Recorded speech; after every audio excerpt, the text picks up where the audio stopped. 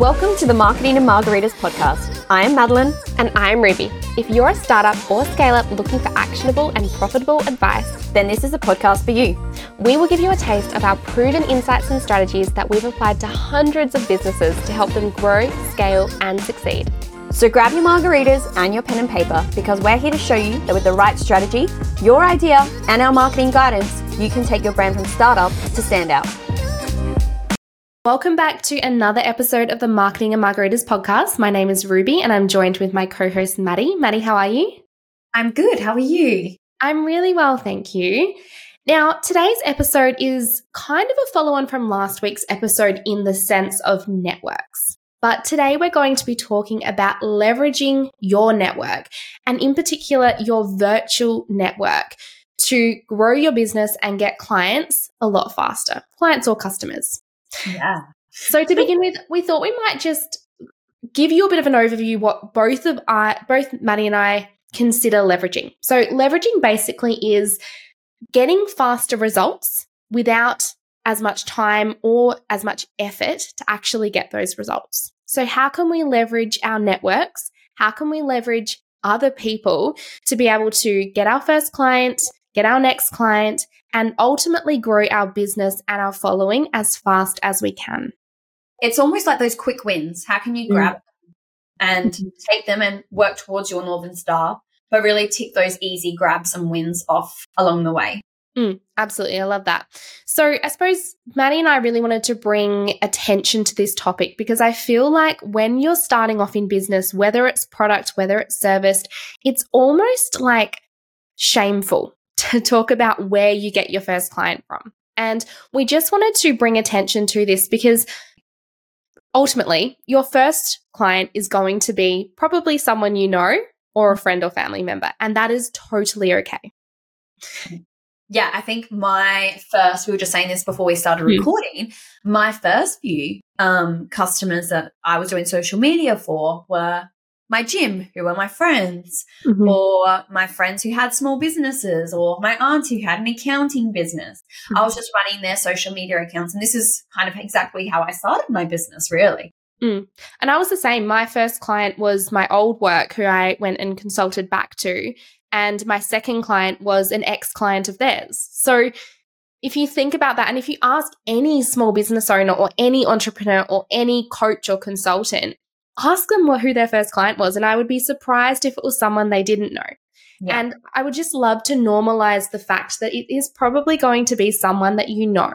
So why not actually leverage your networks and almost use this as a strategy to not only get your first client, but to get your first 10, to get your first lot of clients so that you can really fast track those consistent revenue months. Yeah, I love that. And like Ruby's saying, there's no shame in this whatsoever. And even when we start our Instagram accounts, some people get really embarrassed by the fact that it's only their dad liking it, or they're only their family liking it and commenting. But use your family and friends to boost that engagement, to get your posts out. That's actually a smart thing to do. You know, even when you start in a workplace and a big business, the businesses will post and they'll get all the staff to like it. And that's to boost the engagement. So stop thinking that's a weird or wrong thing to do. It's common and it's kind of a smart tactic. Yeah. And what we're just saying is like leverage it, like use that to your advantage. You're starting out, leverage who you know, leverage your friends and family, leverage your old workplaces, and actually use those contacts to grow your business. So I suppose what we want to talk about are some strategies, because I mean, we can say leverage your networks, but what does that actually mean? How can you actually implement a strategy to make sure that you're using your networks correctly? Yeah. So what are you going to jump into first, Ruby? So the first one that I would really think about is thinking about your contacts. And I would do a big brainstorm list about who in my contact list, or even go out to everyone and actually write a message, personalize a message that says, hey, I don't know if you've heard, but I'm starting a business in X, Y, and Z. I'm just reaching out to my networks to see if you or anyone you know are experiencing this problem. If that sounds like something you would be interested in, let me know and we can chat. So that's more so if you're in the service-based business, you're actually reaching out to people that you know And even posting on your personal social media platforms, letting people know that you're starting this business. Because even if you feel like it's just people from high school or just people from your old workplaces, you never know who might need your product or service. I love that. And with e-com, we've kind of spoken a little bit about this before we started recording, but when we have a product, for example, sometimes we're not even sure whether the product is good. Like sometimes you will, but you might not have validated your actual product offering or seen how the process of the product actually works. Like, for example, if you had something that helps grow your eyelashes, you obviously need someone to trial that experience of your product throughout the 3 months to gauge customer feedback. So why not give it to your family and friends? Maybe you could give them a discount code, or maybe you're happy to even give some for free so you can actually get that customer feedback from trusted sources. And if it's good feedback, you might even be able to document it through some testimonials, some written reviews, or they might let you document the entire process. So with e-commerce, I almost tell you to go out there and get your family and friends and your network already that you have these relationships with to trial your product and actually be some of the first people to buy it. Absolutely. And you can even do that in service-based. I've seen people go out to their personal networks on Facebook or Instagram and let people know that they're starting a business in X, Y, and Z, where they're helping, for example, social media management. That's probably a really good example. Hey, I'm starting a social media management business. I'm looking for 5 businesses who I'm offering 50% off their first 3 months in exchange for some feedback that I can use as a testimonial if you love the service. Yeah. Send me a message if you're interested.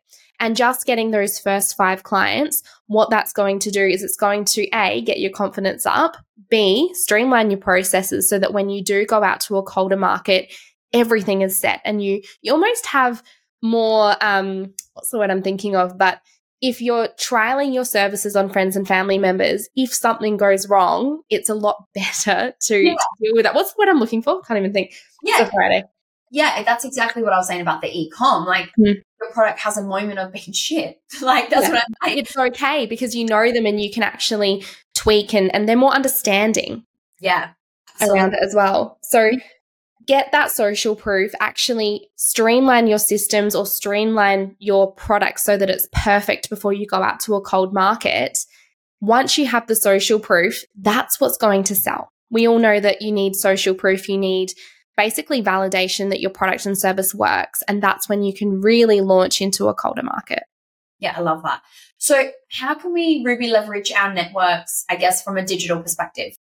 I love that one as well, because I think even if you have had your business for some time, you might be launching onto a new platform, or perhaps if you have been in the service-based industry and have relied on referrals for a really long time and now you're wanting to build your social platform or social status, collaborations is what I would really suggest you look into.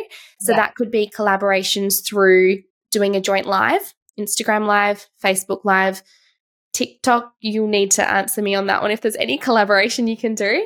Collaborative posts. I've actually had a client of mine start to do collaborative post where they'll both put their input in, give some tips, and then going out to both of their networks is obviously going to tap into both of their networks and share their followers as well. And as an extension of that, you can even look into doing, this works really well for like fitness coaches, a collaborative challenge. So it could be a 5-day fitness challenge, a 5-day nutrition challenge. Any industry can really do this, but having 2 coaches run it, again, you cross networks and you can share your audience with each other. Yeah, with e-com right now, we're doing a competition with another brand, and I guess that's how you would leverage audiences from that perspective. And there were already 2 people who were friends and they knew each other. I'm like, well, you need to collaborate on something right here. You know each other. You both have different audiences but similar niches. This is definitely a way to leverage your network and use it to your advantage. Absolutely, yes. Giveaways is one that we have obviously spoken about in other podcast episodes, but doing a joint giveaway. I actually think that if you are wanting to grow your account and you don't have high expectations around conversions, that giveaways can be a good opportunity. If you listen to our previous episodes, you'll know that we have mixed opinions, and also not super strong opinions on giveaways. Like, they can play a role if they're done correctly, but they need to be done correctly. So if you want to listen to that episode, just go back. It's about 6 months ago, I think. But we do give some really good advice on setting up a successful giveaway. Yes, to tap into reach and to tap into collaborations, that can also be another idea. Another one which I really love, which I think not many people do, is an email list swap.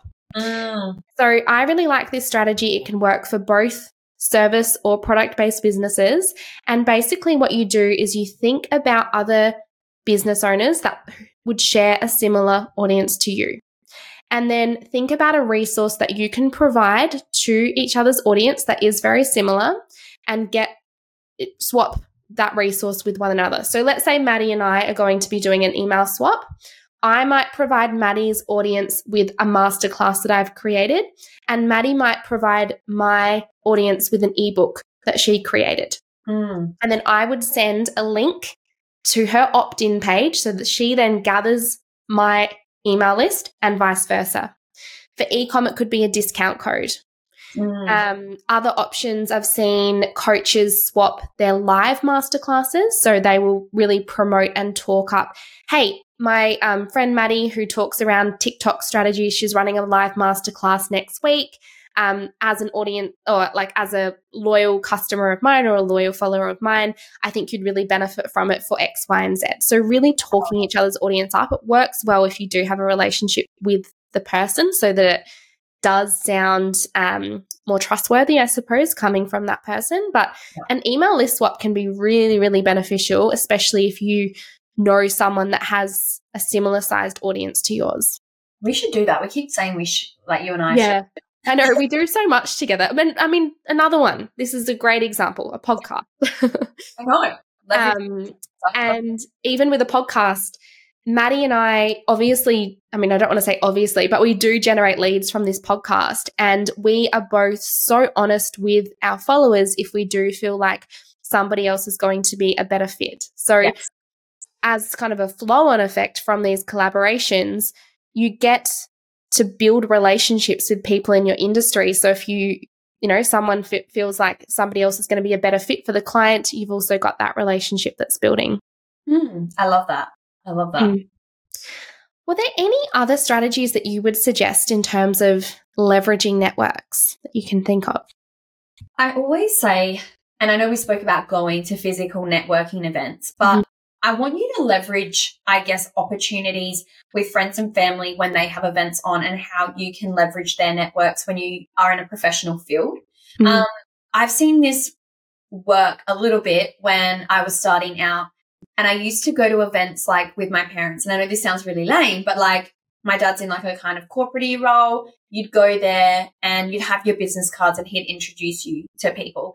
So is there anyone, like, a family member, for example, who is an accountant or a bookkeeper, where you could maybe give them some business cards or go to one of their events that they go to, where the people that are maybe their customers or the people that they know could potentially then become your customers? So I think this is definitely just for people who have a service-based business.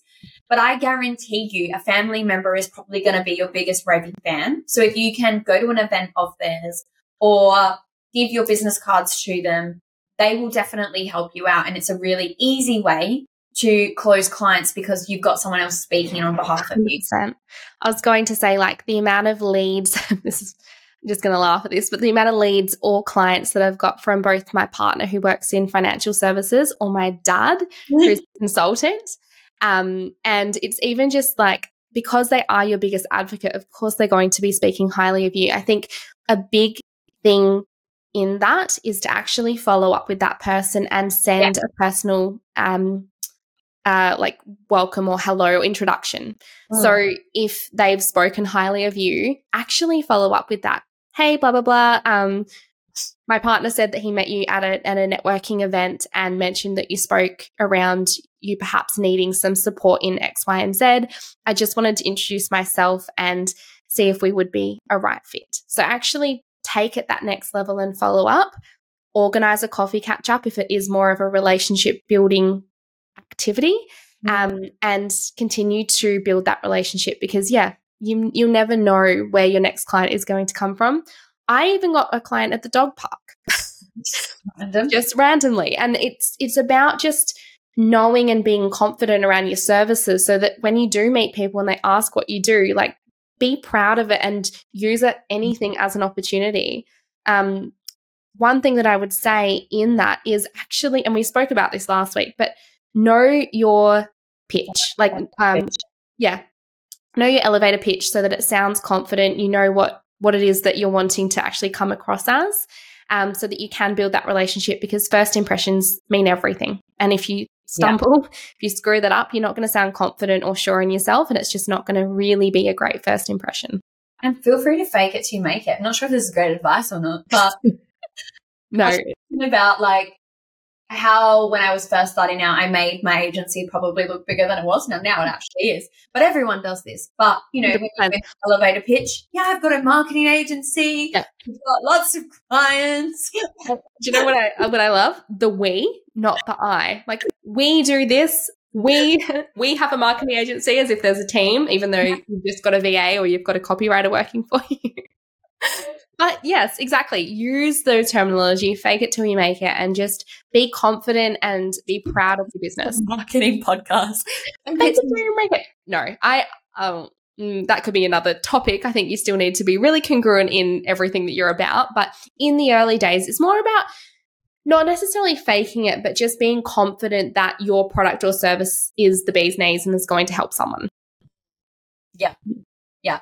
But I really think e-commerce brands, where they get embarrassed by is not leveraging family and friends in order to keep up with the demands of digital. Like, keep up with all the posting that you need to do. Get your family and friends to do it. Go to their houses, style your products in there. 100%. Get them to you know, get your friends to use it and do content for you. Like, leverage it to help you with digital. Don't go pay content creators. Do as well. But if you can't afford it in the beginning, use your family and friends. They're right there.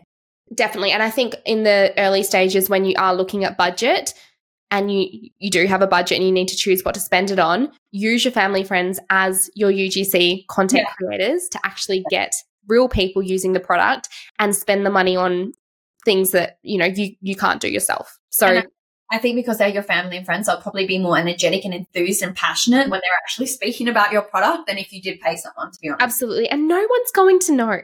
I know that you think that they will, but no one is going to know that they're your friends and family. And also, you are getting real feedback, especially with in the e-com industry. Think about if you've got a skincare product or you've got even an activewear product. Like, you want real people trying them. You don't just want you or models using it. You want real life people. And I know that you've done this with a lot of brands, Maddie. Like, you've actually gone out and not just chosen UGC creators or just models. Like, you're choosing real people that you feel will fit the brief. Yeah, most of the time they're like not UGC creators because you want that more raw, authentic person. So I definitely would say you're stupid if you're not using your family and friends. 100%.